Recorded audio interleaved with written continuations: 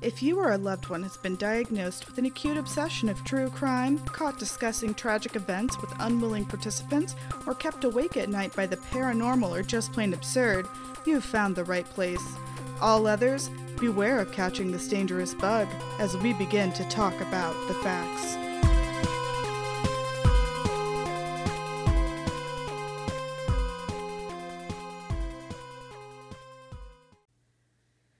Well, welcome back to Let's Talk About the Facts, a podcast about cold cases, weird phenomena, apparently discussing historical inaccuracies, and then things I felt like researching. And I am your captain on this quality Christmas crime cruise ship. Hold on to your hats, ladies and gentlemen, because this is the wildest ride in the North Pole. As always, we have a pal with us for the adventure, and I have brought along my pal, JJ. Oh, hello. And of course, JJ has no idea what's about to go down, as most guests don't. So get red and green to buckle in with her as we take this merry trip down Murder Lane, candy cane style. So JJ, tell us about yourself.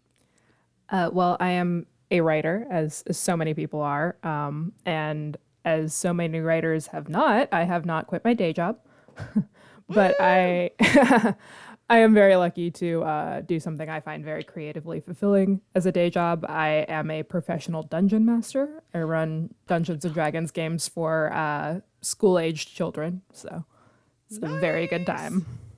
I'm like, can I get in on that? Like, I'll play with some 8-year-olds. They're great. They say the wildest things. I honestly, yeah, I can believe that 100%. But, so you won't believe this, but a friend of mine, shout out to Danny. They're going to love this. They told me they listened to Monday's episode. It was the bonus episode because I skipped election week. And they told me that they listened to the section where I talked about the DMs that I received and how it was phrased was, I know that's right about, you got one thing right, I'm a stupid bitch. And I could not stop laughing. I was like, that's got to be a t-shirt someday because, like, look, I think I'm a smart person. And in, like, the realm of humanity, my batting average is solid. Like, I'm doing great. And then I do, like, the most random shit. Like, recently I ran smack into my bathroom door and fell on my ass. Like, that's my stupid bitch style, you know? Like, some people text their ex, I just fall over. And I don't know. So I'm going to tell you a story of me falling on my ass real quick and to prove the type of stupid bitch dumb things I do. So picture it. Arkansas, 2013. I was driving down to my sister's house in Magnolia, and this is, like, bumfuck nowhere. Like, Magnolia itself has, like, I don't know, 15,000 people, and as someone who has never lived in a city of, like, I think the smallest city I've lived in is, like, 200,000. Like, this place terrifies me. Anyway. And the tornado sirens go off. And oh, no. For all of those who don't know and didn't grow up in Tornado Alley, that's the sign when shit is about to get real, and you should take it seriously, unless you live in a town under about 1,000 in population, because they tend to not give one singular fuck. Straight across the board. Like, this has happened to me in multiple states.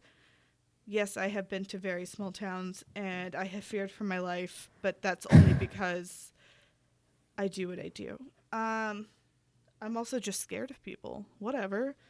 I always put up that front of, like, don't fuck with me, and then, you know, we're fine, but at the same time, I'm like, I can't sleep, it's too quiet. There is nothing scarier than, like, you're waiting for a bus, and there's, like, one other person there also. It's like that episode of SpongeBob. Yes. It's truly terrifying for me. I'm just like, I need at least 80,000 people around me to feel comfortable. Yeah, it's the accountability. Like, there are 20 people here. Nobody's going to do anything weird. We hope. And then like, but the funny thing about living in LA is like, there's always somebody doing something weird, and you're just like, it's fine. Right. But okay, so I'm driving, and the tornado sirens are going off, and I have no idea what's happening because I can't get the weather on the radio, and I lose cell service. And like, I have a history with tornadoes, and that's another episode. If I get enough 5-star reviews, I will do tornado episodes because they're fascinating, they're horrifying, and I have personal stories. But anyway, I stop in this little store in a town with one street light that just blinks red. Just blinks red. No joke. Like, I have gone through this street half a dozen times to visit my sister. This is 2013. And, like, the population sign is up, and it reads, like, 168. And I'm like, are you proud of that? Like, what? But okay. I mean, like, if that's the life you want to live, more power to you. This just was a terrifying situation for me. So I stop. I go into the store. The sirens are still going. Absolutely nobody gives a shit. So I go in, and I look at the lady behind the counter, and I'm like, hey, I don't have any cell service. May I please use your phone to call my sister so I can make sure it's safe for me to keep driving?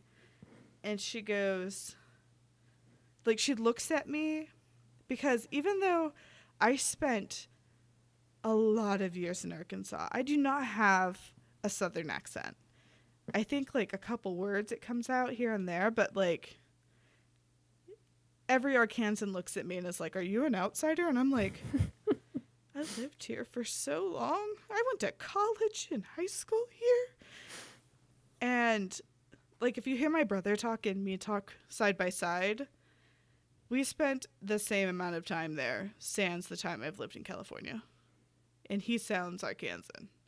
I don't know what happened, right? So she's looking at me like, this New York bitch. And I'm like, dude, I live in Conway. Like, I'm in college. So she gives me this sour-ass face, and she's like, what number are you going to call? And I was like, well, is she going to, like, dial it for me? Okay. So in Central Arkansas, the area code is 501. But where we are currently, the area code is 818.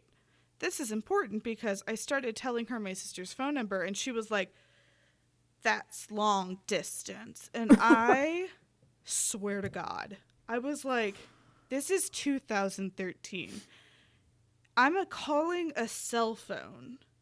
She lives maybe 20 miles away. Like, what? What? But you know what? I pulled it together, even though the audacity just happened. And I was like, it's a cell phone. Who's changed their number since like 2007? Unless they switched from AT&T. I mean, come on. And like, yes, they put my name in their system as furry bitch, which I was like, that is some Comcast level shit right there. Wow. Needless to say, I'm no longer an AT&T customer. Anyway, I digress. I'm finally able to call my sister, and she says that the sirens have stopped over there, which honestly, that's like jack shit and just like some psychosomatic stress reliever. But I was like, okay, I can do this. If I just put on like Ghost Riders in the Sky and take off like a bat out of hell, I'm going to be fine. So, no, I'm not. Because the first thing I had to do was get out of the store. And you remember, like, what was a big fad in like the early teens? Yeah, Toms. And you know what has no traction whatsoever when they're wet? Yeah, Toms. Yeah. And you know what happens often when it rains, or when in tornado weather? It rains. And so, like, I had on, you guessed it, an adorable pair of worn out, wet, size 7 bright red Toms. Just in case this tornado was going to sweep me up into Oz, a girl can dream. So I handed this lady her phone, and I turned and I took what I thought was a step, and I have no idea what happened next. Like, all I remember was hitting my knee, and then like my hands catching me but slipping, and then like my wrist hitting the floor, and then like both of my weenuses, which is actually weenie. I could say elbow, but why? Because it's my pain, and I'm saying weenie. And then I like smacked the crap out of my other knee, and then my chin scraped the floor, and like the wind was knocked out of me, because really I think the first thing that hit that wasn't like a joint was my chest, so I couldn't breathe. And like most people would have gotten up and brushed it off, and like most people would have been like, okay, I'm out, I've embarrassed myself, I will leave. But I had to lay there for a minute and like think about everything in my life that had culminated to this point right here. The tornado sirens, the Alan Jackson on the radio, and like the fact that my tummy had found potentially the only rock on the floor and was going to leave one heck of a mark. And I just hear this lady lean over all that creaky wood, and she goes, "We have a wet floor sign." And I was like, I know. Thank you. It's so helpful to me in this situation. Right? So I finally get up and leave. No one bothers to try to help me, by the way. There's all these dudes standing around. I feel like in my head they had beers in their hand, but that doesn't sound accurate. And I get up and leave. I put on Ghost Riders, blaze the fuck up out of there.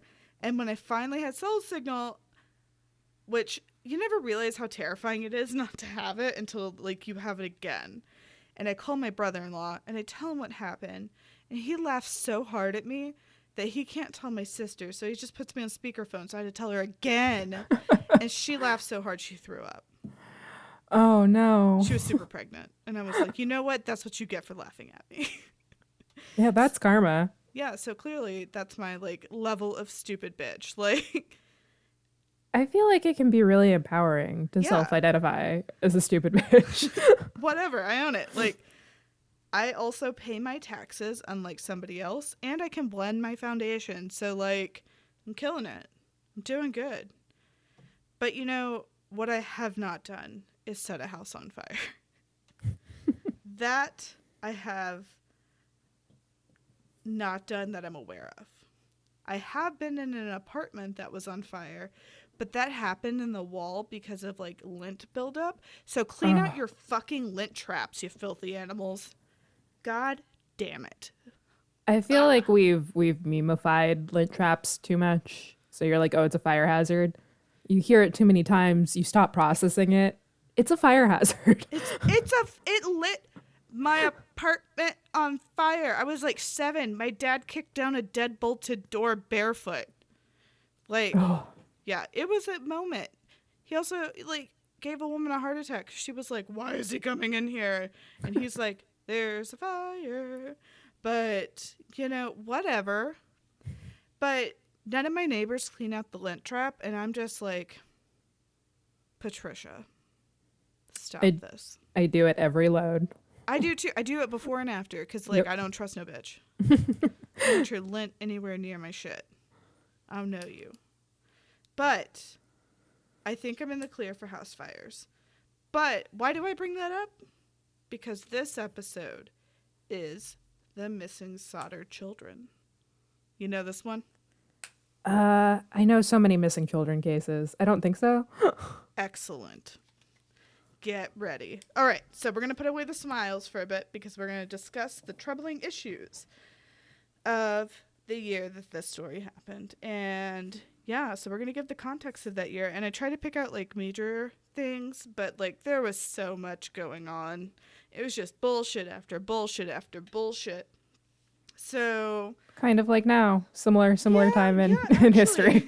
Yeah, because we are in 1945, and if no one knows, that is the end of World War II. And the effects of that war still haunt us today. And we have no idea what the effects of this war on terror will have on us, on the future of this country, not to mention the world. And the, like, just the historical ramifications.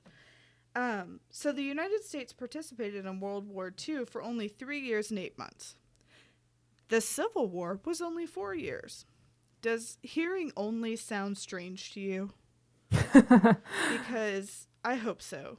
We have been in the war on terror / the war in Afghanistan for 19 years and 1 month as of this recording. And I'll let that sink in for you. But yes, that is the longest that we have participated in anything, surpassing Vietnam, which was 17 years and 4 months. Yeah, there are adult human people Who that are younger than that. Yeah. Who pay taxes and have never lived when we weren't in war. It's depressing. Yep. But in 1945, FDR is sworn in for his 4th term as president, the only president to have won 4 elections, to have served 3 terms, and after him, like, the 2-term law went into effect. He would be succeeded by Harry Truman after he passes away suddenly in April of 1945. And the Battle of Iwo Jima takes place, and we discussed this a few episodes back, where one of the Marines in the famous raising of the flag photo, which is at the Marine memorial that's carved, a heroic Native American soldier by the name of Ira Hayes is one of those soldiers. Rodgers and Hammerstein's Carousel, a musical play based on Ferenc Molnár's Lilion, he's a Hungarian playwright, opens on Broadway, and it becomes their second long-running stage classic. But instead of Budapest, like the original, it takes place on a Maine coastline. Then we have, like, Hitler murdering himself, but who cares about him? Move right on from that. Yeah, I was no screen time. No screen time for Hitler. No screen time for Hitler. I see what you did there. Interpol, which was headquartered in Berlin, effectively ceased to exist, but it still exists. It was recreated June 3rd of 1946. Oh, they just took a break. Yeah, but I think they entirely recreated it. I don't know. Don't ask me about the history of Interpol. That'll be another episode. August 6th would be the atomic bombing of Hiroshima. And just because I know a lot of people don't understand the magnitude of what happened, because I feel like one of those, it's glazed over again in history. A United States Boeing B-29 Super Fortress drops a uranium-235 atomic bomb, codenamed Little Boy, on the Japanese city of Hiroshima at 8:15 a.m. local time. It resulted between 90,000 and 146,000 deaths. I think about this all the time. Civilians, too. This was like a it was terrible thing. Yeah. And then on August 9th, 3 days later, the United States B-29 Bockscar drops a plutonium-293 atomic bomb, codenamed Fat Man, on the Japanese city of Nagasaki at 11:02 a.m. local time, resulting between 39,000 and 80,000 deaths. And the fact that there's like a 50,000 discrepancy boggles me. Yeah. So, yeah, 1945. We did that. Yikes. October 23rd, Jackie Robinson signs a contract with the Montreal Royals baseball team. Yeah! I don't know. I love Jackie Robinson. So anytime something pops up. Just a little good news. Yeah, I was like, we got to find something great. And then Charles de Gaulle is unanimously elected president of France by the provisional government. Because, France got shredded. So, oh, yeah. And then on Christmas Eve, our case today is noted. Like, if you're like, big events, this is noted. So, are you ready? I am ready. You It's buckled Christmas up. Eve. Yeah, it's Christmas Eve. You're going to put on your Santa hat. You're going to put on your ho-ho pants. You're going to get out your cookies and milk. You're going to put on your alarm system. Should turn it off, if anything. Well, no. No, you're That's how you end up with crimes. Yeah, you don't turn off that alarm system. You get your taser out, and you're going to sit here and listen to this radio play. No, I'm kidding. Anyway, so the story begins. It has been 75 years this year, and this case still holds up as one of the more. John Bonet kind of stole that one, but it holds up as one of the more well-known Christmas Eve horror stories that kids like to tell to one another. And thanks to technology, it's at anyone's fingertips to look up the billboard of grainy images, 5 children, dark-haired and solemn-eyed, with their names and ages.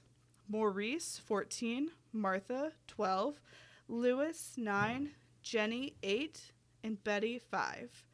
Written beneath clearly and usually attached with some sort of theory of what happened to them. But the truth is, no one really knows what happened to the 5 missing Sodder children from Fayetteville, West Virginia. So Fayetteville was and is a small town, much like the one I described earlier. Everyone knew everyone, and business was everybody's business. And what was a little odd about this case is that no one really could agree or figure out what they thought happened to those children, and small-town hive minds tend to settle on that kind of thing. But here are the facts, and so you can judge for yourself. So we start with George Sodder, the father. He was born with the name Giorgio Sadu in Tulla, Sardinia, Italy in 1895. He emigrated to the United States when he was 13 with an older brother. That older brother made a U-turn as soon as they cleared customs at Ellis Island. He never really talked much about why he had left his homeland. But, knowing what we know now about Italy, maybe he was like, it's a little rough. Also, it's not that far from World War I. So, Sodder eventually found work on the railroads in Pennsylvania. But after a few years, he decided to move down to West Virginia and found work as a driver in Smithers. He was able to start his own trucking company years later, and he would first haul dirt for construction sites, but then would haul coal because West Virginia is big in that coal industry, especially at the time. George would meet his wife, Jenny Cipriani. She was a storekeeper's daughter in Smithers and had also immigrated from Italy in her childhood. So 2 peas in a pod. They married, and then they settled outside nearby Fayetteville, which had a population of Italian immigrants, and they lived in a 2-story timber frame house about 2 miles north of the town. So, in 1923, they had the first of their 10 children. Oh my God. Could you? 10 children. I can't even deal with one. I guess No, I'm kidding. that's how they did it back then, and also in West Virginia. But I mean, what a flex. Be like, ooh, check out how virile I am. My family is from West Virginia, so no hate there, but No joke. lot of large families out in the boonies. John Denver made music specifically for you. And I'm swiping it. But, so, bonkers that you don't know this one. I know, yeah. now I feel bad. Don't feel bad. This happened in 1945. I don't know how to tell you this, but you weren't alive.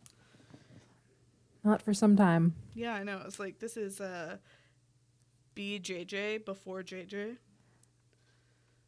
Let's see, where was I gotta find it on my page. Oh, back to the first of their 10 children.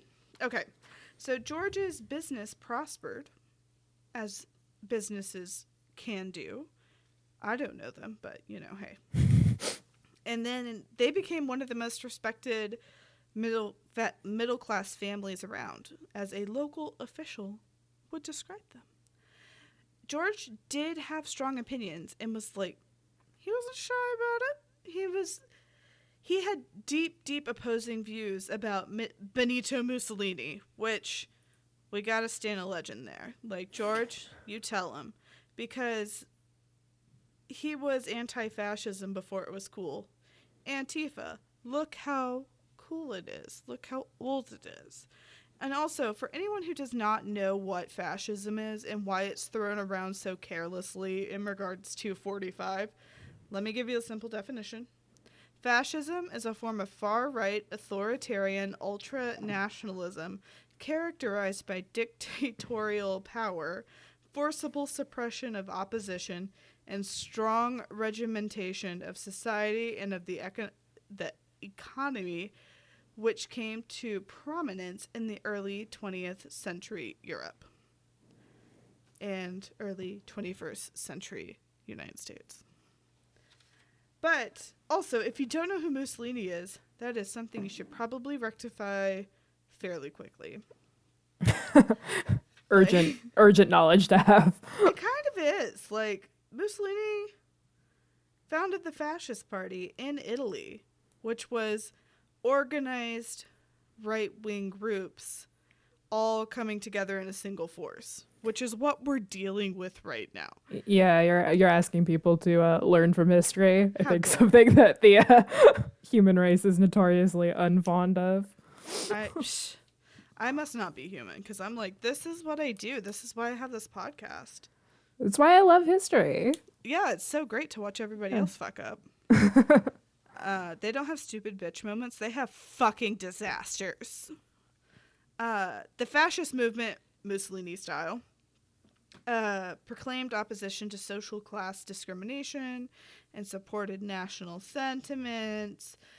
And Mussolini hoped to raise Italy to the levels of its great Roman past. But I don't know how to tell him how Rome ended, but it wasn't great. See, they won't learn from the past. I know. Not now and not ever. You know what's funny is I feel like I could see 45 totally playing a fiddle while DC burned. You think he's that talented? No. Neither was Nero. Oh, even worse. Yeah. I have always just assumed that Nero was good at playing the fiddle, and I don't know why that is. I was like, I can play the fiddle. It's just the quality of talent that you're looking at. But I have not made my horse a senator yet, and that's on my list of things to do. First, get a horse. But back to Mussolini. A lot of very nuanced jokes there. He did become the Italian, quote, prime minister in 1922. Almost just was like, back in 22. You mean in 2 years? But really, he was a dictator. And he was in charge in World War II. Was he helpful? No. Did he help the economy, as so many ask these days? No. Did he get offed by the end of World War II? Yes. It's a great read. Like, you'll have a good time. So, anyway, the last of the Sodder children, Sylvia, was born in 1943. So, it took her 20 years to have 10 kids. Good on her. I mean, that's about the rate you would want to do it. I would adopt. Yeah. I just feel like my body wouldn't take it. Pros and cons of being constantly pregnant versus constantly having a toddler. I don't know.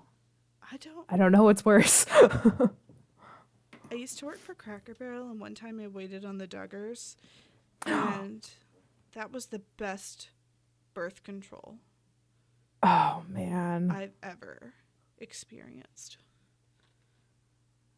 I can't imagine. They have like 20 kids. It felt like it. But, okay, so Joe had left home to serve in the military by the time Sylvia was born. He was serving in World War II because it's 1943 at the time Sylvia's born. So she is 2 at the time of this party. That's not a party. The following year, 1944, I think that's when that happened. Mussolini was deposed and executed. And George is probably like, fucking told ya.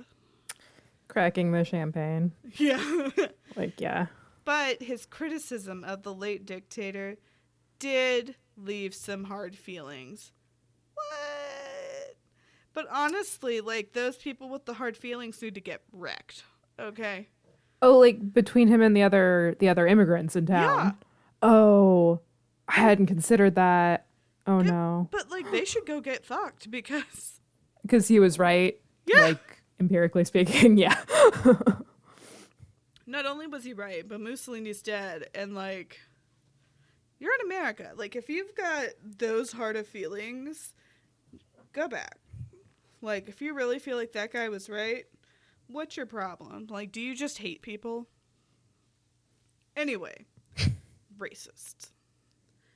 So the Sodders celebrate Christmas Eve on 1945. So Marion, the oldest daughter, she had been working at a dime store in downtown Fayetteville, and she surprised 3 of her younger sisters, so Martha 12, Jenny 8, and Betty 5, with new toys that she had bought for them. That were their gifts, you know? And so those younger children were so excited, they asked their mother if they could stay up past what would have been their usual bedtime. So at 10 p.m., Jenny tells them they could stay up a little later. I am boggled by the fact that they could stay up till 10.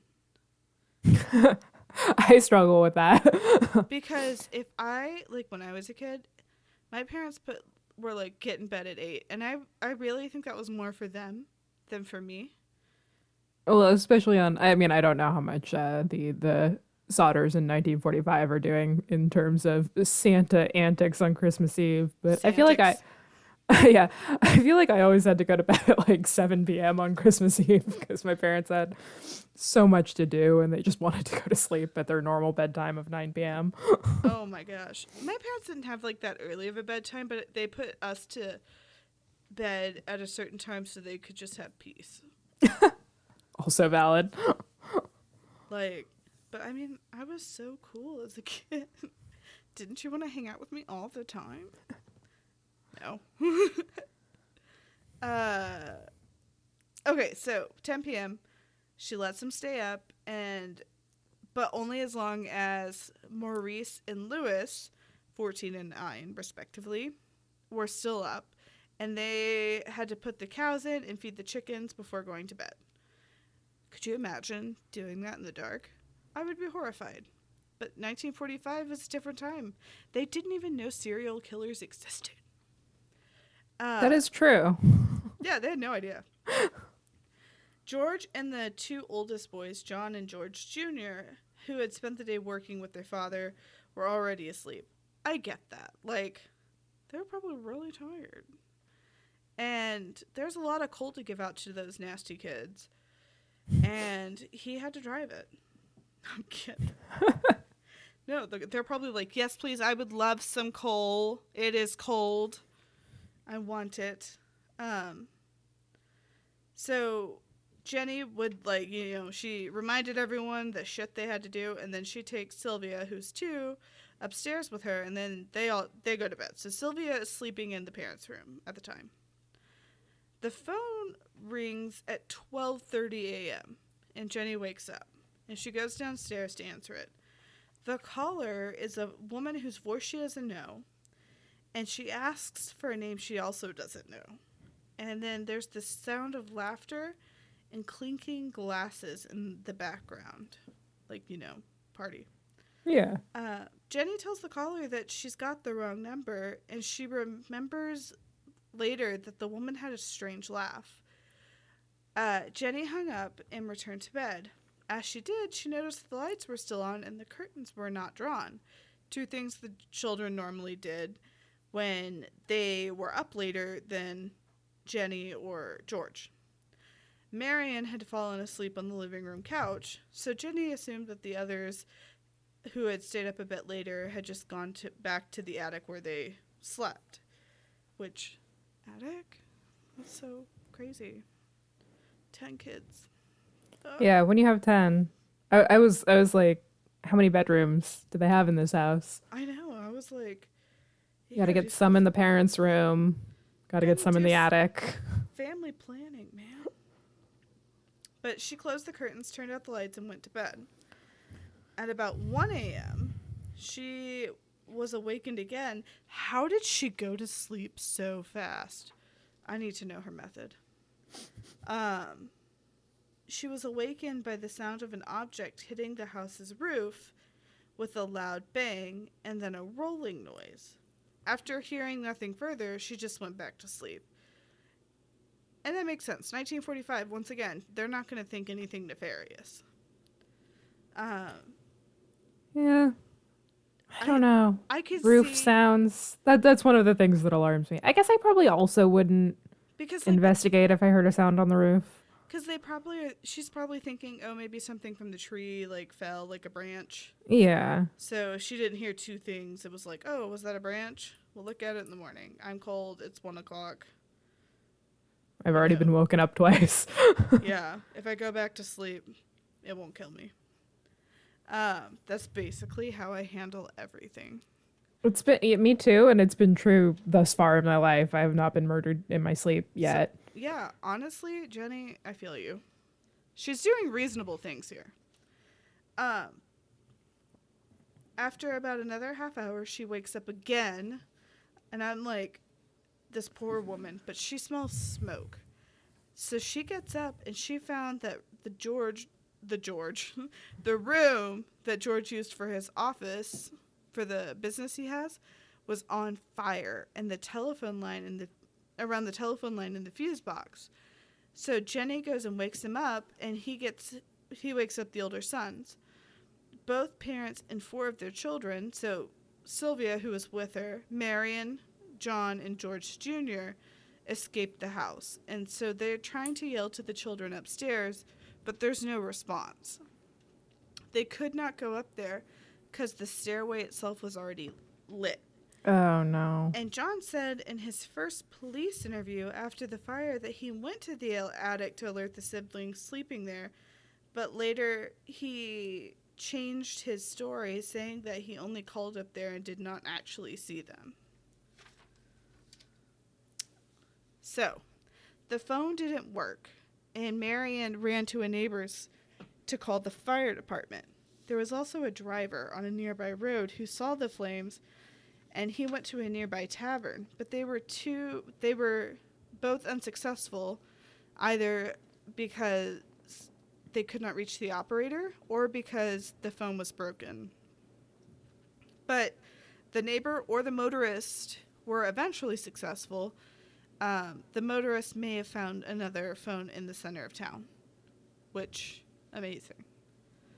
But George, barefoot, climbed the wall and broke open a window in the attic, and he cut his arm in the process. He and his sons intended to use a ladder to the attic to rescue the other children, but it wasn't in its usual spot, resting against the house, and it couldn't be found anywhere.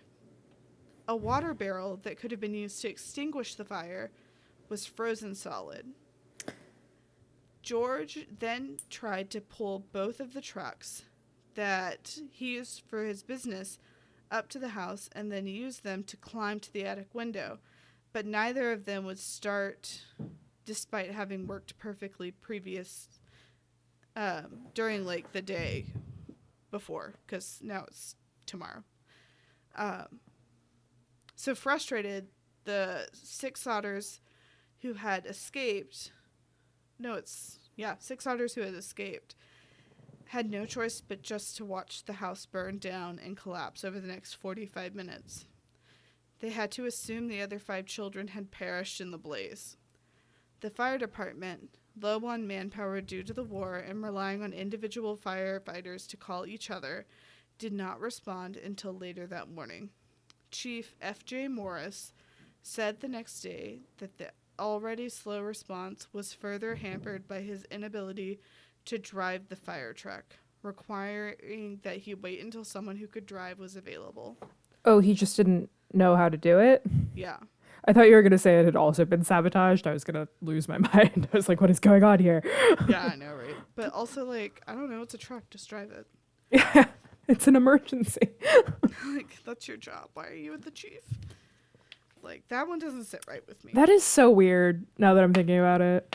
Like, how are you the chief if you can't drive the mobile? If you can't drive the fire truck. The firefighters, one of whom was a brother of Jenny's, could do little but look through the ashes that were left of the Sodders basement. Left in the Sodders basement.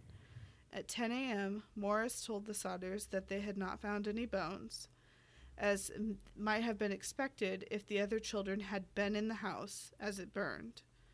According to another account, they did find a few bone fragments and internal organs, but chose not to tell the family. It has also been noted. It doesn't make a ton of sense to me that they would find organs, but yeah, no, like... It has been noted by modern fire professionals that their search was cursory at best, but Morris believed the 5 children unaccounted for had died in the fire, suggesting that it had been hot enough to burn their bodies completely.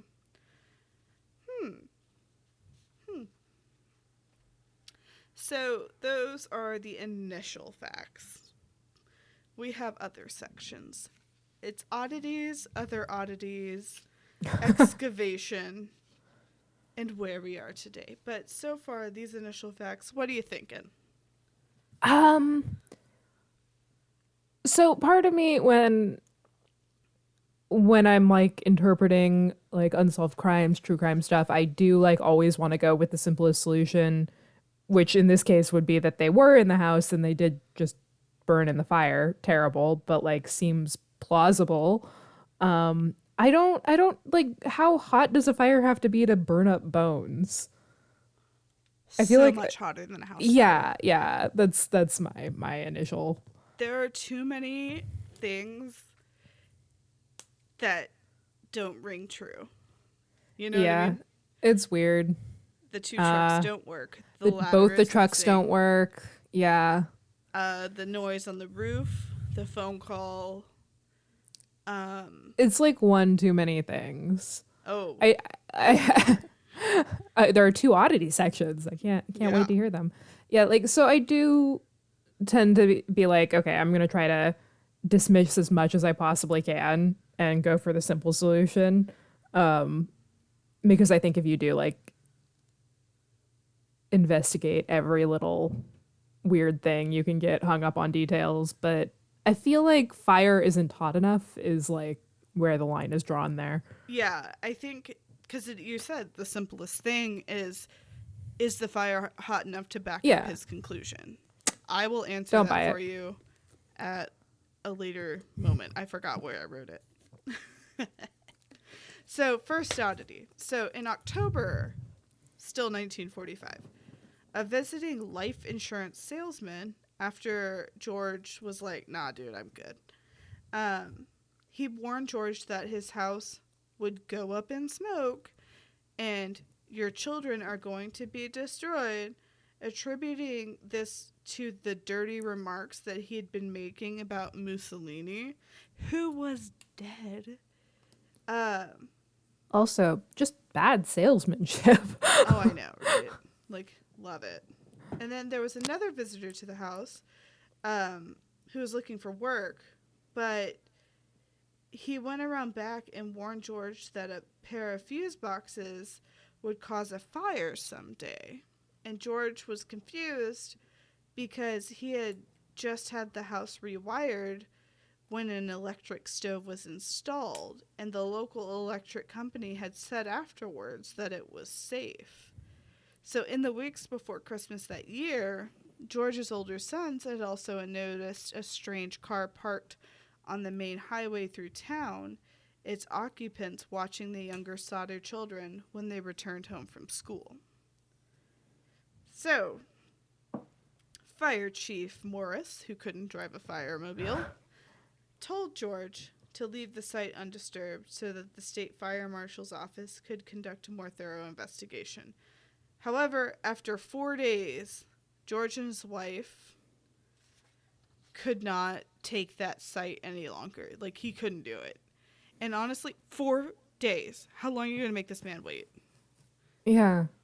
Like, what, did you have big stuff going on in Fayetteville, West Virginia? So he bulldozed 5 feet of dirt over the site with the intention of converting it into a memorial garden for the lost children. The local coroner convened an inquest the next day, which held that the fire was an accident caused by, quote, faulty wiring. Among the jurors was the man who threatened George that his house would be burned down and his children destroyed in retribution for his anti-Mussolini remarks. Huh. This dude just lives in West Virginia. Like, but death certificates for the 5 children were issued on December 30th. The newspaper contradicted itself, though, saying that all bodies had been found, but later in the same story, it just said part of only one body was recovered, but we know that no bodies were recovered. And George and Jenny were too grief-stricken to attend the funeral on January 2nd of 1946, though the surviving children did. And honestly, I don't find that weird at all. I think that if you lose 5 children at once, Yeah. especially like almost all of your youngest children, yeah, that's not weird to me. No, not at all, I don't think.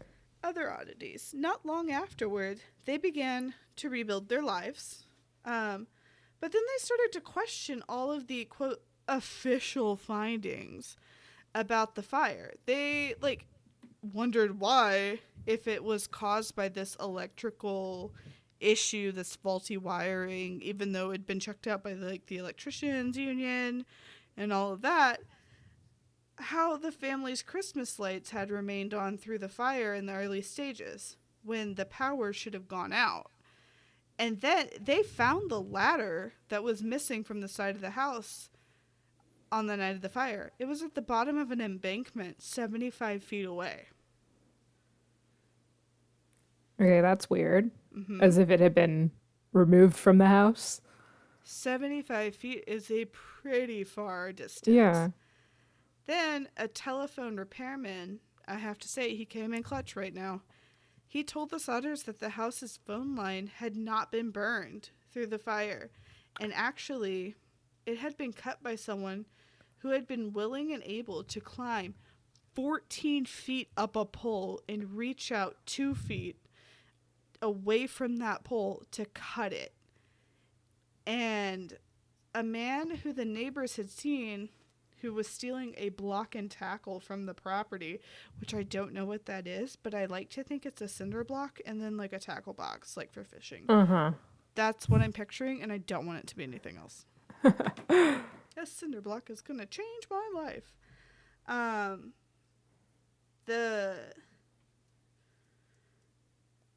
Apparently he was identified and arrested. He admitted to the theft, and he claimed that he had been the one who, quote, cut the phone line, thinking it was the power line, but denied having anything to do with the fire. However, no record identifying the suspect exists and why he would have wanted to cut any utility lines of the Sutter house to begin with. Yeah, being like, I was trying to cut the power line is not an explanation. That's bananas. It's still creepy and illegal, I assume. Yeah. Because Jenny says in 1968, if he had cut the power line, they would have all made it out alive. Because, well, honestly, the fire would never have allegedly started then. Yeah. Jenny also had trouble accepting Morris's belief of the children having been burned completely in the fire. Because even we were like, that's bananas. So many of the household appliances had been found still recognizable in the ash, along with fragments of the tin roof. And she contrasted the results of the fire, with a newspaper account of a similar house fire that she read about at the same time that killed a family of 7, and skeletal remains of all victims were reported to have been found in that case. So she did an experiment of her own, and because, they lived on a farm, she took some of the small piles of animal bones to see if they would be completely incinerated, and nope, never were. So she goes to a local crematorium and speaks with an employee, which I thought was brilliant of her. And she asked to be contacted when they got back to her. And human bones remain even after bodies are burned at 2,000 degrees Fahrenheit. Translate that to 1,090 degrees Celsius for 2 hours. Far longer and hotter than the house fire could have ever been. So, for me, that is the biggest red flag here. So the Sodders trucks, the failure was also considered. So George believed they had been tampered with, perhaps by the same man who had stolen the block and tackle and the phone line and everything. One of his moved the ladder. Yeah. did all the naughties. One of his sons-in-law told the Charleston Gazette Mail in 2013 that he had come to believe that they might have in haste flooded the engines. I could buy that if it was one truck, but not both. It's not... I don't think they would have flooded both engines. Yeah. The fact that it's 2 trucks just makes it so much harder. Because, they're not going to spontaneously fail at the same time in an emergency, Yeah. It's too suspicious. I would get it if one of them didn't start because they flooded the engine, but both? No. I'm sorry, that's too suspicious. With everything else going on too, that just doesn't. And again, they were only trying to start the trucks because their ladder was missing. Yeah, and so why would that be a thing? So some accounts have suggested the wrong number phone call to the Sodder house that woke Jenny up initially might have also somehow been connected and the disappearance of the children. But investigators apparently located the woman who had made the call, and she somehow convinced them that it had been a wrong number on her part. She's just a creepy laugher, and that's not her fault. I don't know about that one. The timing is too specific to me. Yeah, it is weird. But that's the thing when I'm talking about coincidences. Maybe one thing can be a coincidence. Maybe they got a wrong number phone call. Yeah, but too many things right now. Yeah. So, to the excavation. So George did not wait of sightings to come in. Sometimes he made them himself. After seeing a girl in a magazine, she was in a picture of a young ballet dancers in New York City who looked like one of his missing girls. He drove all the way to the girl's school where he repeatedly demanded to see the girl himself, but they refused. He also tried to interest the FBI in the investigation, what he considered a kidnapping. But of course, guess who's the director of the FBI at the time? I don't know. J. Edgar Hoover. Of course. Personally responded to his letters. Although, I would like to be of service, he wrote. The matter related appears to be of local character and does not come within the investigative jurisdiction of this bureau. What? If the local authorities requested the bureau's assistance, he could do something about it, but Fayetteville police and departments were like, nah, But there's a way around that. Like, you can be like, I am the family. These are my missing children. They're not doing it. Will you help? They can do that. That's their fucking job. Anyway, whatever. Get some help here? No. Yeah. But Already frustrating enough that the local officials didn't want to do anything, right? Like, you didn't do a very good search. Yeah. You said that you found them all when you didn't find them all. What's going on? Yeah. There was this case that actually has like stuck with me since I read about it, because the cold case investigator who came in and solved it, she was amazing. But I believe her name is Jessica Howe, and she had gone missing, and they didn't do anything locally. And the stepdad was like, this is ridiculous. Like, I'm calling the FBI, I'm calling everybody.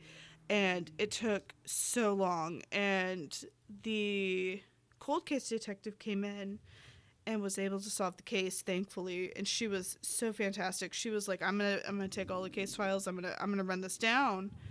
And found out that it was actually the uncle who did it. Maybe it wasn't. That is so sad. But the fact that, like, if the police had done something in the time frame that her parents are like, do something, she would have been found alive. Terrible. Yeah. It's like the worst possible story. Maybe I'll cover that one. I don't know. I tend to cover unsolved things, but maybe I'll cover that one just in a police expose. But okay, back to George. So 1949, in August, he was able to persuade a DC pathologist named Dr. Oscar Hunter, which I think it's great that a pathologist has the last name Hunter, because that's funny to me, to supervise a new search through the dirt at the house site, which means that he agreed to tear up the garden that they made. After a very thorough search, there were artifacts, including a dictionary that belonged to the children and some coins found. There were several small bone fragments unearthed, determined to have been human vertebrae. But here's the thing. The bone fragments, they're sent to a specialist at the Smithsonian. His name is Marshall T. Newman. They are confirmed to be lumbar vertebrae, all from the same person. And basically, there's a way to tell the age because of a certain point of fusion, and the top limit of age should be about 22 because of a certain point of fusion in those bones. They normally fuse about 23. Mm-hmm. So the age range is about 16 or 17 to 22. And it's not very likely that these bones were from any of the missing children, since the oldest, Maurice, had been 14 at the time. Although it's possible that the vertebrae of a boy his age sometimes were advanced enough to appear at the lower end of the range, it's unlikely. This is all so weird again, though, because like you have a dictionary that didn't burn up. Yeah. And you have like a couple bones. Where did the bones come from? Like even if they did belong to one of the kids, like where are the rest of the bones? Yeah. Newman added that the bones showed no sign of exposure to flame.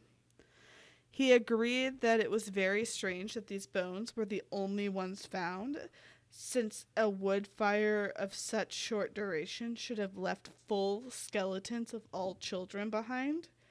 The report concluded that the vertebrae instead most likely had come from the dirt that George had bulldozed over the site. So Tinsley supposedly confirmed. Do we know who Tinsley is? I don't know.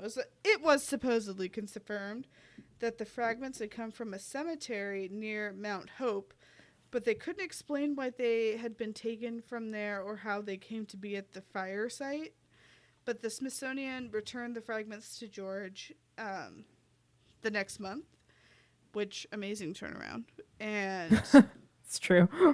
the current location of them are unknown. Most likely, in my head, the type of person that we have come to know him to be, I bet you he went and buried them at the cemetery. Be the respectful thing to do. Yeah, and I think that's what he did, like privately buried them, so nobody would like look them up, just in case. So the investigation and its findings finally attracted attention. The West Virginia legislature held 2 hearings on the case in 1950. However, Governor Okie L. Pattison, that sounds like a governor of West Virginia, It really does. and the state police superintendent, W.E. Burchett, told the Sodders that the case was hopeless and closed it at the state level.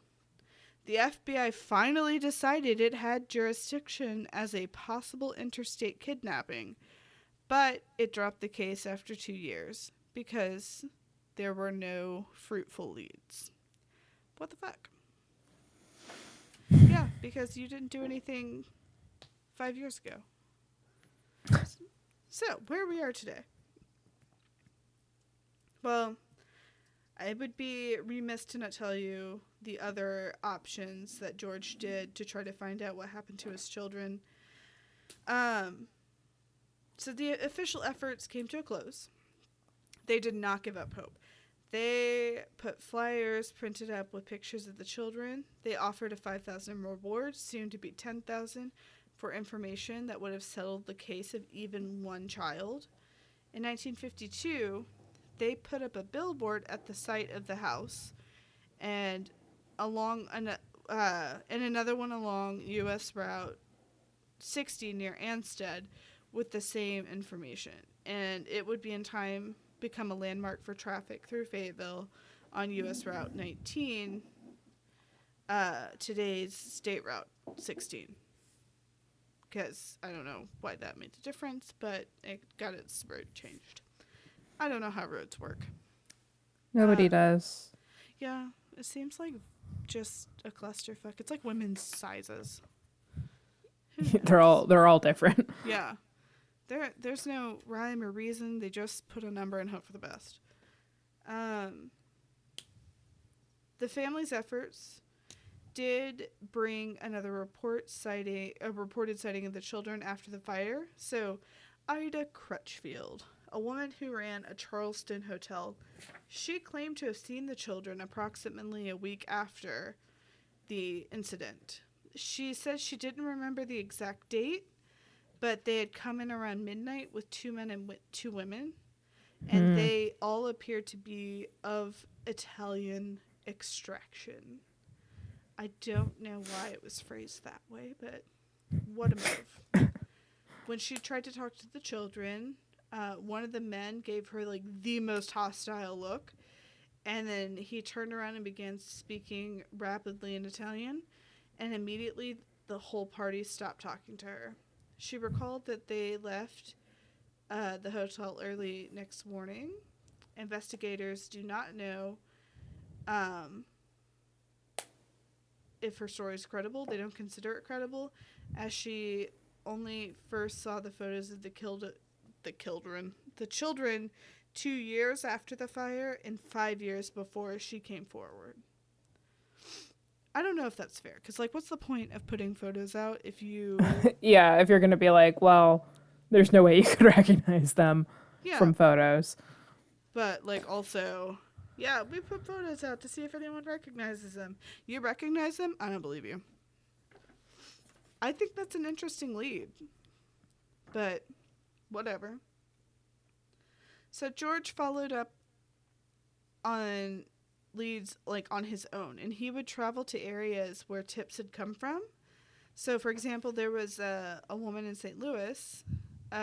She claimed that Martha was being held in a convent there, And a bar patron in Texas claimed to have overheard two other people making like incriminating statements about a fire that happened on Christmas Eve in West Virginia. Huh. But none of those proved to be significant. When George later heard that a relative of Jenny's in Florida had children that looked similar to his own, that relative had to prove the children were theirs before George was satisfied. And honestly, I get it. Like, That would be wild. but I mean, he's I also get it. yeah, But he's a like, grief-stricken man, and you know what? If my brother like lost his kids and I had kids that look similar and he came to me and was like, "Prove it." I'd be like, here's everything. yeah. Not because like I'm upset with him, but because I understand you're holding onto whatever hope you have. Yeah, you just you have to And no follow one's every helping lead. him. And yeah, he's doing it all by himself. Very tragic. But in 1967, George went to the Houston area to investigate another tip. A woman there had written to the family saying that Lewis had revealed his true identity to her one night after having too much to drink. She believed that he and Maurice were living in Texas somewhere. However, George and his son-in-law, who was named Grover Paxton, were unable to speak with her. Police were able to help them find the two men that she had indicated, but they denied being the missing sons. Paxton said years later that doubts about that denial lingered in George's mind for the rest of his life. So the next part is about to be the most wild. So a black and white photograph of a man with dark hair leaning toward the camera slightly, wearing a light-colored shirt with the collar open against a dark background, basically looking like a modern headshot. The photograph received by the family in 1967 was believed to be adult Lewis. There's another letter that was received that year, brought the Sodders what they believe was the most credible evidence that at least Lewis was still alive. One day, Jenny found in the mail a letter addressed to her, postmarked in Central City, Kentucky, with no return address. Inside was the picture of the young man, around 30, with features strongly resembling Lewis's, who would have been in his 30s if he had survived. On the back was written, "Lewis Sodder, I love brother Frankie," and then like LLIL boys, and then A90132 or 35. The family hired another private detective to go to Central City and look into the missive, but he never reported back to the Sodders, and they were unable to locate him afterward. The picture nonetheless gave them hope. They added it to the billboard, leaving Central City out of it in case any other published information would cause Lewis to come to harm, and put an enlargement of it over their fireplace. George admitted to the Charleston Gazette-Mail that the next year the lack of information has been like hitting a rock wall and they can't go any further. He still vowed to continue, but he did say that time is running out for us. We only want to know. If they did die in the fire, we want to be convinced. Otherwise, we want to know what happened to them. However, George Sodder died in 1969. Jenny and her surviving children, except John, who never talked about the night of the fire except to say the family should accept it and get on with their lives, continued to seek answers to their questions about the missing children's fate. After George's death, Jenny stayed in the family home, putting up fencing around it and adding additional rooms. For the rest of her life, she wore black in mourning and tended to the garden at the site of the former home. she would pass away in 1989, and the family finally took down the weathered billboard. So the surviving Sauter children, joined with their own children, continued to publicize the case, and they wanted to investigate leads. They, along with some of the older Fayetteville residents, have theorized that the Sicilian mafia had been trying to extort money from George, and the children may have been taken by someone who knew about the planned arson and said they would be safe if they left the house. And they were possibly back in Italy. If the children had survived all those years and were aware of their parents and siblings had survived too, the family believes they may have avoided contact in order to keep them from harm. But as of 2015, Sylvia Sauter Paxton, the youngest in the family, is the only surviving Sauter sibling who was in the house that night of the fire, and she says it's her early memory. She recalled that she was the last one of the kids to leave home. Blah, blah. And her father often stayed up late talking about what might have happened. She experienced their grief for a long time. She still believed her siblings survived the night, and she assisted in the efforts that would find them and publicize the case. Sylvia's daughter said in 2006 she promised her parents that she wouldn't let the story die and she would do everything she could. I didn't look up whether or not Sylvia was still alive. That's her private business. I didn't want to call that one out there. But in the 21st century, these efforts have come to include basically what we're doing right now. We're talking about the children now. Web sleuths, of course, and additional media coverage. The increase of the latter has led some who have examined this case to believe that the children did, in fact, die in 1945. George Bragg, who's a local author who wrote about this case in a 2012 book. It was a compilation of unsolved murders in West Virginia. He believed that John was telling the truth in his original account when he tried to physically awaken his siblings before fleeing the house. He allows that the conclusion still may not be correct. He says that logic tells you that they probably did burn up in the fire, but you can't always go by logic. However, it's just as likely that the children could have been trafficked by the Italian mob. There's no way to know, but perhaps a genetic genealogy is done, and the legalities would not be great. But that's what I got for you. Yeah, that is such a sad story, especially, I don't know, I feel like it's one that is probably never going to be more solved than it is now. No. I get you. The genetic thing might turn something up, but That's how they caught the Golden State Killer. Yes, great advancement in crime-solving technology. Mm-hmm. Yeah, that's just so sad. My instinct is something fishy was going on. I agree. I think it's totally possible that they could have been taken from the house. Mm-hmm. I guess it does depend on the one brother's experience, because if he didn't see them in the attic, then nobody had seen them since the parents went to bed, right? Mm-hmm. So I don't know though. It's really hard for me to imagine them, alive as adults, being aware of who they were and still not contacting their family. Right. That's really hard to imagine.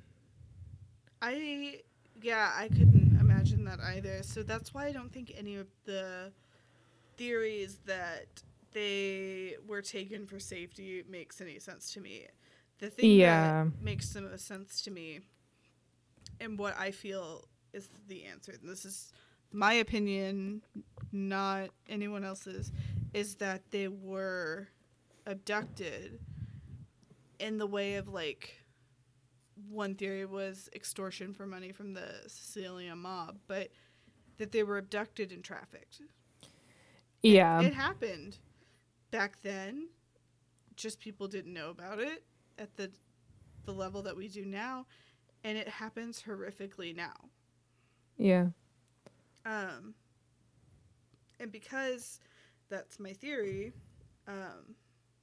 because there's no skeleton, and that's the number one thing that, honestly, I think I'm 100% sure they did not die in the fire.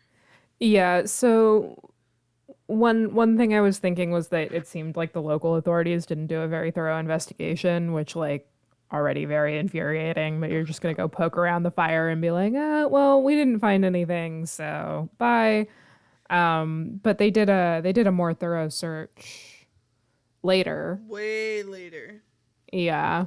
So Like years later. And they found bones that weren't the children's, but also Jenny was right. Like, she didn't see anything, and she was there. yeah.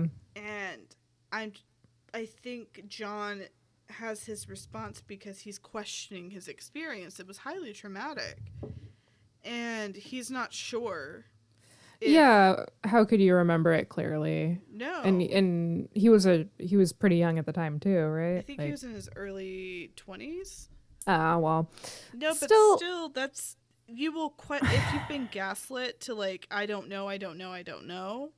Like, oh, they're all dead, and they're all dead for these reasons. Like, Right. So the fact that he later was like, oh, I think they died in the fire, like, I don't think that is really indicative of, I think that's like a way of processing grief, right? And it makes total sense to me because this is like a terrible situation they're in where they don't know what happened to their kids. Yeah. And so if you could find something to cling to just be like, well, they're dead, and I know they're dead because of these reasons, like, I imagine that would be a lot easier to process.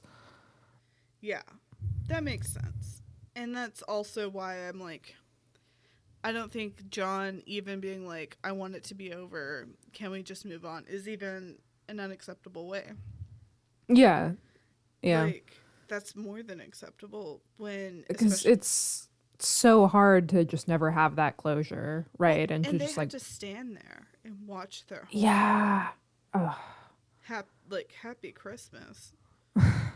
And so, but because my strongest opinion is the child trafficking, I did want to talk about what we look at for child trafficking today, because in 1945, you could, in theory, what could have happened is what they heard on the roof was maybe the ladder or whatever, and those kids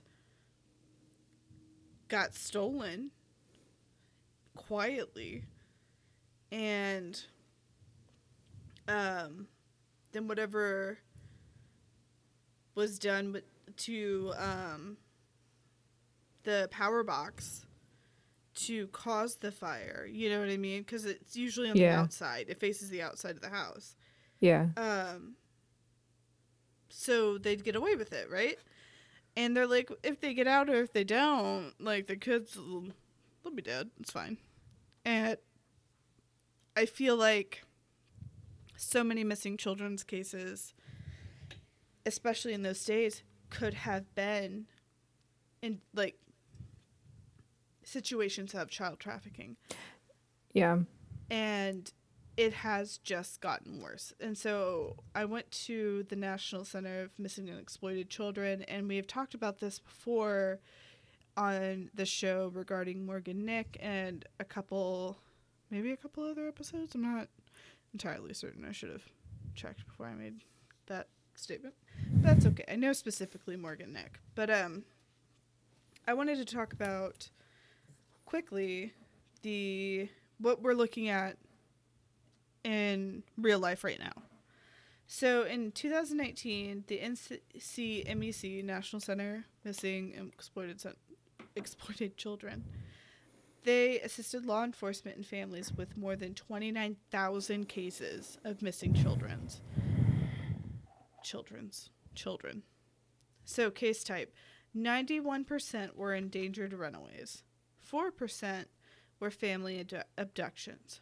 4% were critically missing young adults ages 18 to 20.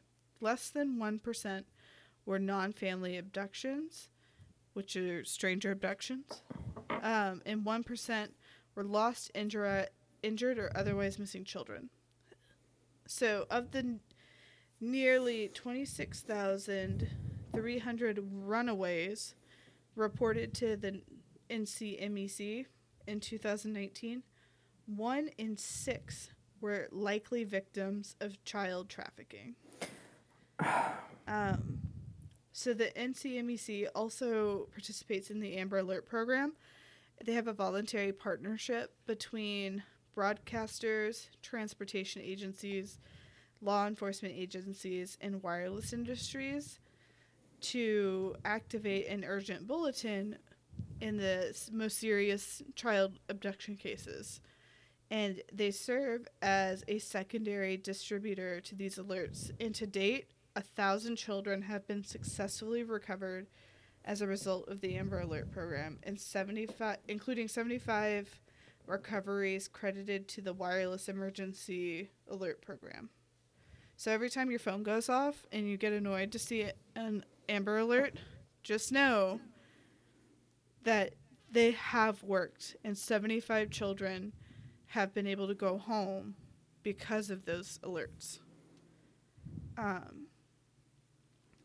Also, the NCMEC's forensic artists have age progressed more than 7,000 images of long-term missing children, and they've created more than 595 facial reconstructions for unidentified deceased children.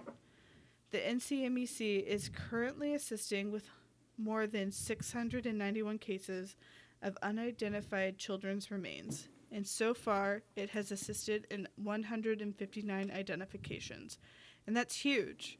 Could you imagine, like, you find a child and you don't know where they belong, you can't figure out how to find where they belong, and they come in, they have their facial reconstruction artists, and they're able to put their face back together based on the bone structure and all of the things and details that are found with them, and 159 identifications that would not have been possible otherwise.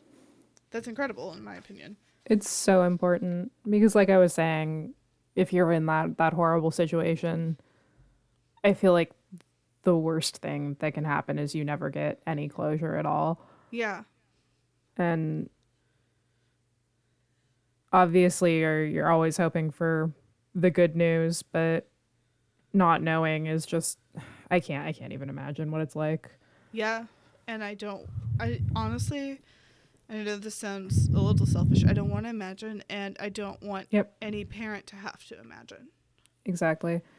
So just such important work that they're doing. And unfortunately, parents do have situations where they do go through this, and that's why I applaud the work of programs like this, because when bad things do happen, because bad people are out there, there is somewhere to go, and there's somewhere that people do care about your child.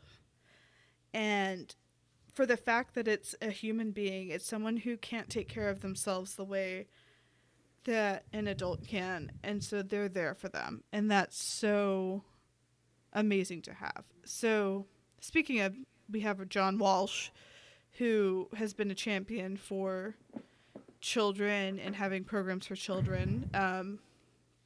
After John and his wife Hervé lost their son Adam, there's Team Adam, and they provide rapid on-site assistance in cases of critically missing children, and they've deployed more than 1,200 times. The program was named after Adam Walsh, and he was abducted and murdered. And he's the son of the co-founders of the NCMEC, John and Reve. Team Adam has also provides technical assistance and outreach regarding long-term missing child cases, and has assisted families, communities, criminal justice, and forensic professionals more than 10,900 times. Wow. Yeah.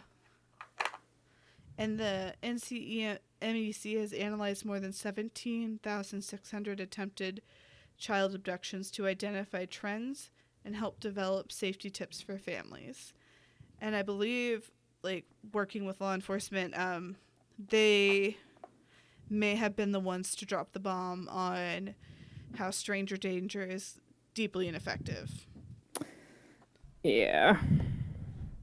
Which, I mean, that's something we talked about regarding the Morgan Nick case, just because it was relevant, even though she actually was stranger abducted, as far as we're aware.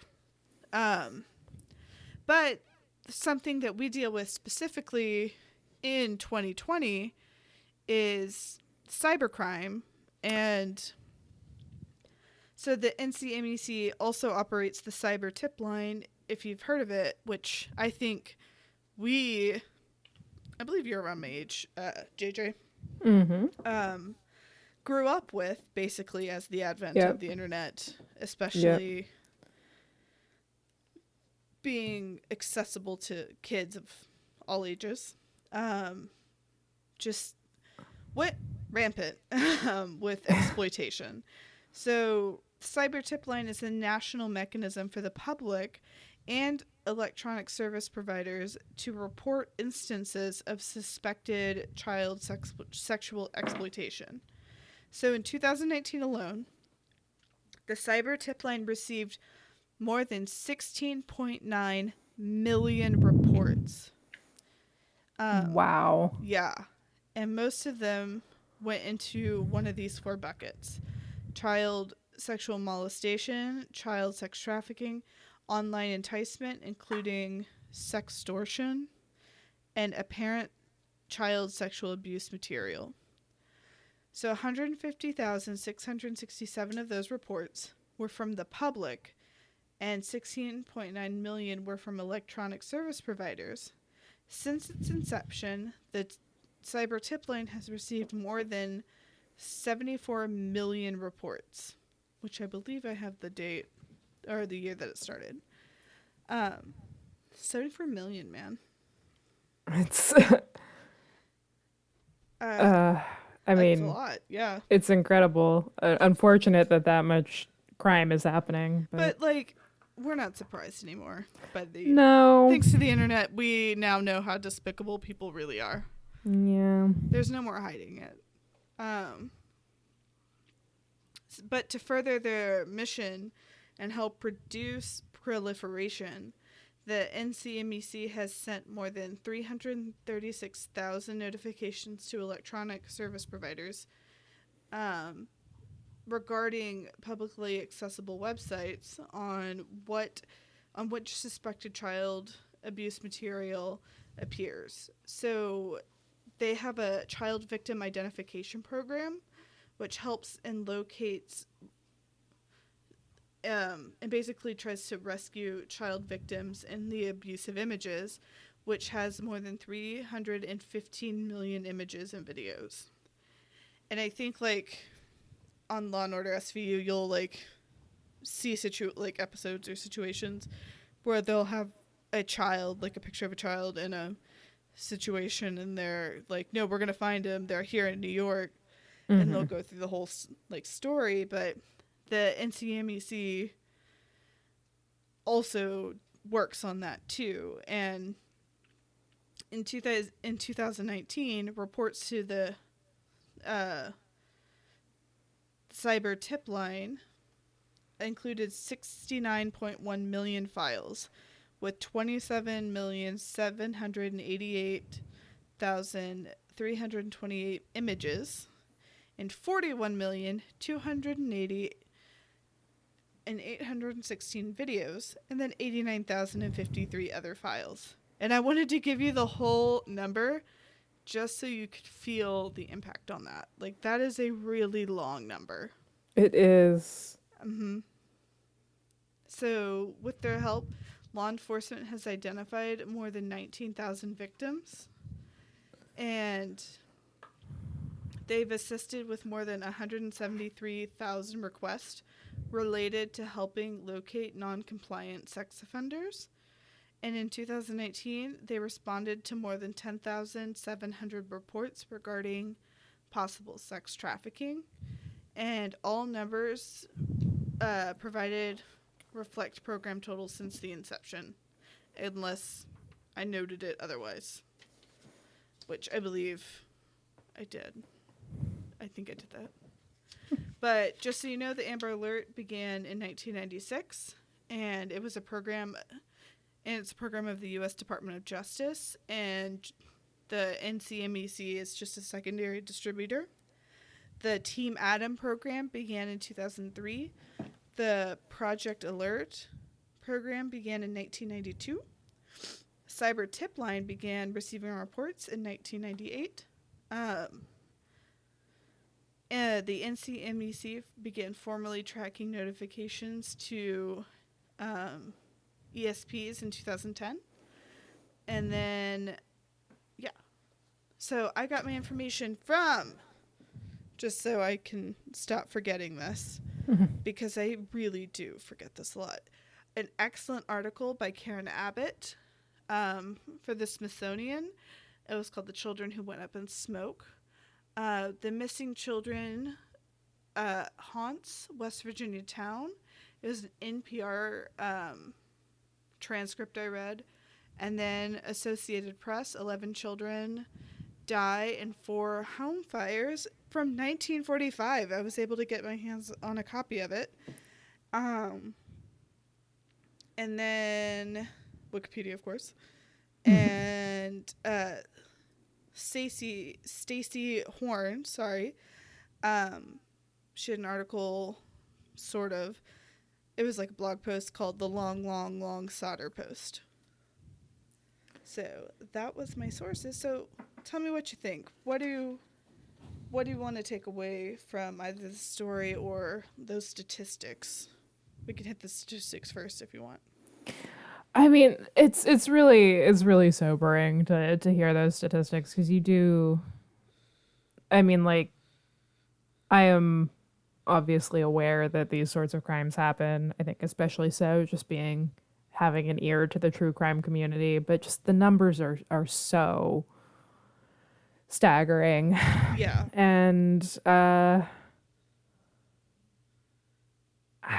I'm glad that people are doing that work. I'm glad in a way that we have the numbers, because someone's keeping track of it and trying to do something about it. But it's upsetting to think about, Yeah, definitely. And I think we have those numbers, but how many cases did the police push off and ignore? Yeah. And it feels like there's so oftentimes in these like missing children stories, there is some sort of like police ineptitude, local authority ineptitude, or some sort of level of ethnic bias. Yeah. Also important to remember. Even in this case, yes. I know that we don't tend to think of Italian people as discriminated against anymore, but that was certainly not the case in 1945 at this point in history. Yeah.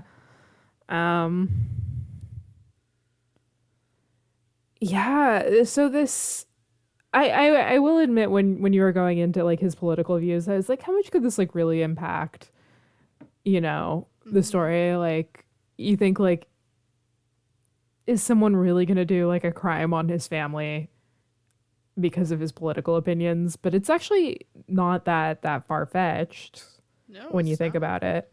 Especially when you're in a small insular community that was all other Italian immigrants. And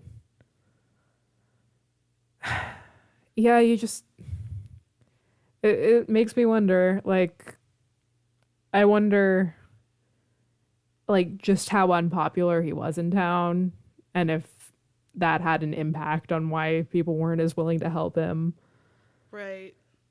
Yeah. It's But all the interesting part is he was on the right side of history.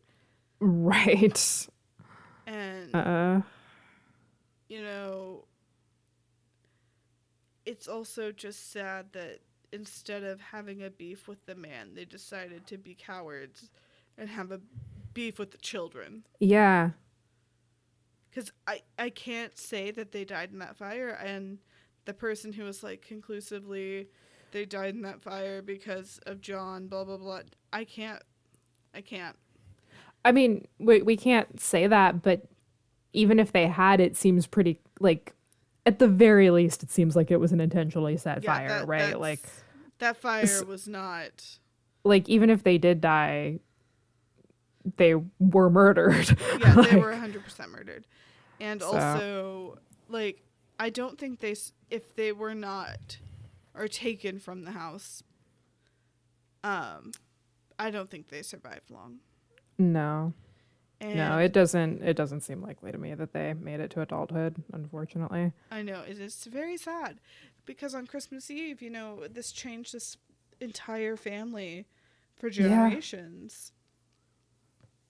yeah, it really sounds like they didn't recover from it. And how could you, honestly? Yeah. No, how could you? Especially, like, I'm not saying that not every child is important, but losing one child is one thing, but losing five at once Yeah, at such a young age, that is an entirely different animal.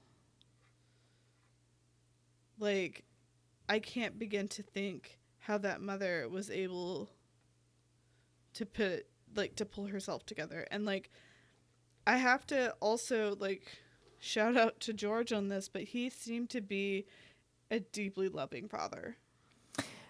yeah. To pursue like every path like that is so understandable. I feel like we obviously had a lot of empathy for him, and you think like, oh, you know, anyone would do that for their kids, but like Not quite. not quite. Some of them murder their kids. Yes. And so upsetting. But at the same Seems time, like a like, nice family. yeah, there's a way that we as individuals can make a difference and can do something for the children of today. And Yes. though the Sodder children unfortunately can't, there's not much that, like, individuals who aren't trained can do.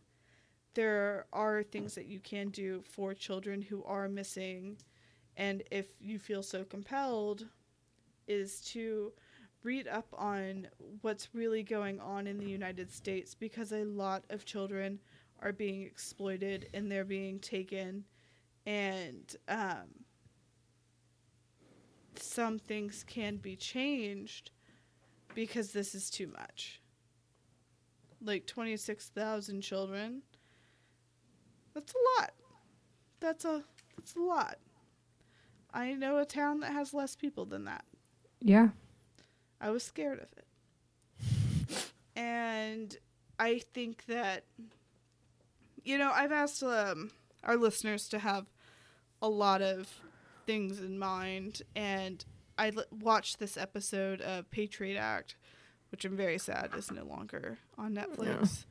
Well, I mean, it is, but they're not going to make new episodes. I really enjoyed it. But Hassan Minhaj said that, like, it's okay to close tabs in your brain. You can't be hardcore passionate about everything all at once. But this is one of those situations. Like, I've asked a lot of our listeners to care about a lot of things, and it's hard when you've got a lot going on, etc. But I like to also think about, it must be hard when you're a person who suffers from all of these things, And Yeah. this is your daily life. And so it is okay to close some tabs in your brain. And if this is a tab that you can't keep open, that's understandable. However, think about the children who suffer because of cowards who think it's okay to harm them. And think about the children who can't defend themselves or try to see the best in others when the worst is standing right before them. And there's something to be done, like making sure children are safe. And we're always walking around Target or Ulta, I don't know, places where kids can get distracted. And it takes nothing. It is free to just make sure that kid finds their trusted adult. And Yeah. I think that there's a responsibility on the community to do the same for adults, of course, but this episode is about kids. To make sure that we take better care of kind of each other, you know? Yeah, I think that's really important in this time. It's so easy to get like compassion fatigue just because you're feeling so bad all the time. Yeah. But just making a conscious effort to be compassionate to other people, to make sure other people are okay. I feel like that you can feel like it's not impactful, but for the person you're looking after, it could be the most impactful thing. Mm-hmm. And just putting that energy out into the world, I think is one way we can take care of each other and get through difficult times. Mm-hmm. Because, I mean, who knows? If you ask the kid, like, are you okay? And they say, no, I'm scared or something. Are you going to walk away from that situation? Or are you going to make sure they got their trusted adult? Or if you, like, hey, kid, what's up? Are you all right? And they're like, yeah, I'm good. Are you going to walk away feeling better that the kid's okay? Like, you don't have to wonder. Know. And I think about it way too often because I'd rather be wrong and keep an eye on a kid who's totally fine than walk away from a kid who is about to be in the worst situation of their life. Yeah. But, I mean, call me crazy. I'm also a woman, and I feel like it's socially acceptable for me to do that. But I don't know. There has to be a way for us to improve this situation. Also, teach offenders not to offend. Punish child offenders harder. Yeah. Like, definitely. I can't even. There are just so it's a whole other path we could go down. Yeah. But in regards to the Sonder children, I hope that they got to live a full life. I don't feel like they did, but I hope they did. Yeah. And I don't think they died that night. I don't know what's your thoughts. You have anything? No, I agree with you. I don't think they died that night. I don't think they died in that fire. And I hope, I don't know. I guess I hope that they all knew how much their parents loved them, because I think that's very clear from the actions they took and how hard they tried to find them. Yeah. Yeah, definitely. So tweet us and let us know what you think. Like, this is a very cold case. It's 75 years cold. So let us know if you think and have other opinions than we do, or if you feel like there's evidence I missed and want to bring it up. By all means, you can tweet us at TALKABTFACTAS. Jeez. At Talk About Facts. If you missed that, there's an outro for a reason. And also feel free to email some stories in. This is number 1 of the Christmas Crimes Chronicles. And I'm excited to do a few more Christmas crimes. So by all means, send me hilarious DMs that I can read out about me being a stupid bitch.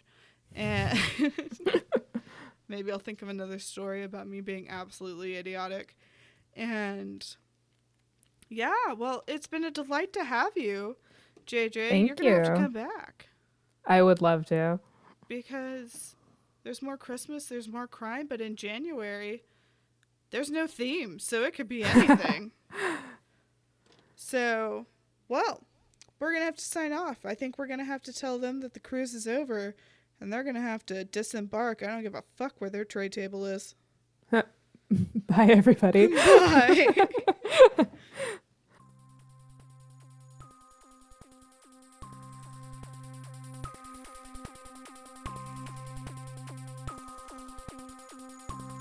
This podcast was surprisingly produced by me. Original music by Miranda Miller. You can find us both on Twitter and Instagram at Talk About Facts.